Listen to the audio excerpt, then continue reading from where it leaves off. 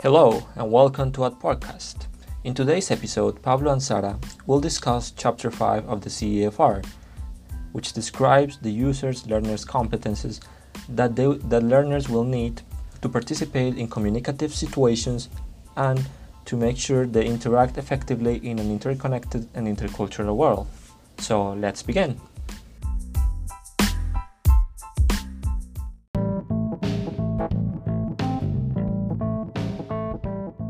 To begin, we have the general competences.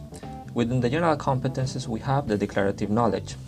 In the declarative knowledge, we have the knowledge of the world, which is the knowledge that humans have built of the world and that it is necessary to participate in communicative situations. We also have the sociocultural knowledge, which is the knowledge of the society and culture of the community or communities in which language is spoken. And we also have the intercultural awareness, which is the knowledge, awareness, and understanding of this relationship between the world of origin and the world of the target community, so that the students do not become ethnocentric and they become more inclusive and intercultural. We also have the skills and know-how, which is these practical skills that language learners will need in order to communicate effectively in society. It includes social skills, living skills, vocational and professional skills. We also have the intercultural skills, which is this ability to bring the culture of origin and the foreign culture into contact with each other.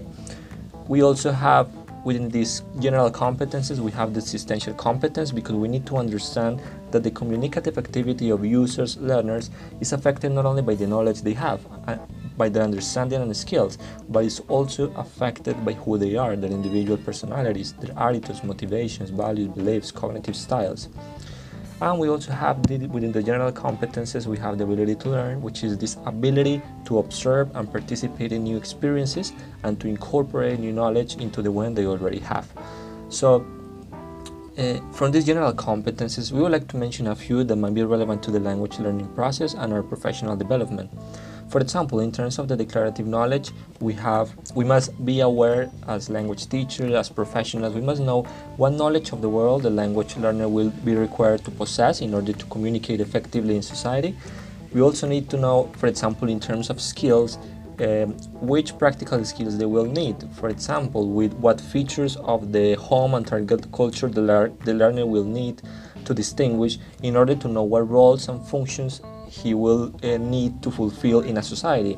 In terms of the existential competence, it is important to know which personality features the learners will need to be encouraged to display and to develop.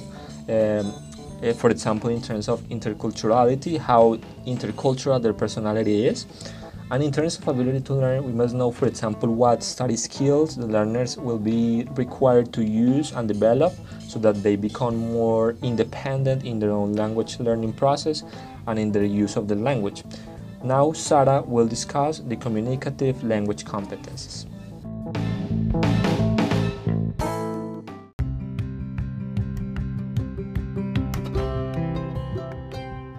And now, the communicative language competence. So, one of the most important features of language is to have a communicative function. For this reason, this competence has three important components which help to achieve this purpose. So, the linguistic component describes the components of the language and studies how we use it, taking into account the elements that define the linguistic content. So, the lexical element is our knowledge and how we use the language. The grammatical is the knowledge and application of the grammatical resources of the language, such as morphology or syntax. And the semantical is about our awareness about the meaning. The phonological element involves the perceptions and the productions of language sounds. And the orthographic is to understand the symbols which compose the written text. Now, another linguistic component is the sociolinguistic, and it studies how we use the language related to a social dimension.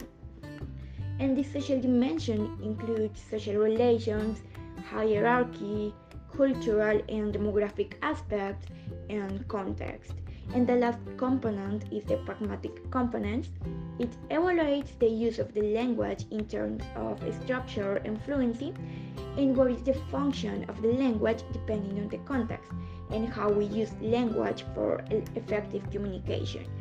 So, as conclusion, our role in the future professional practices as future teachers must be to implement activities which help students to the achievement of the components proposed by the CEFRL.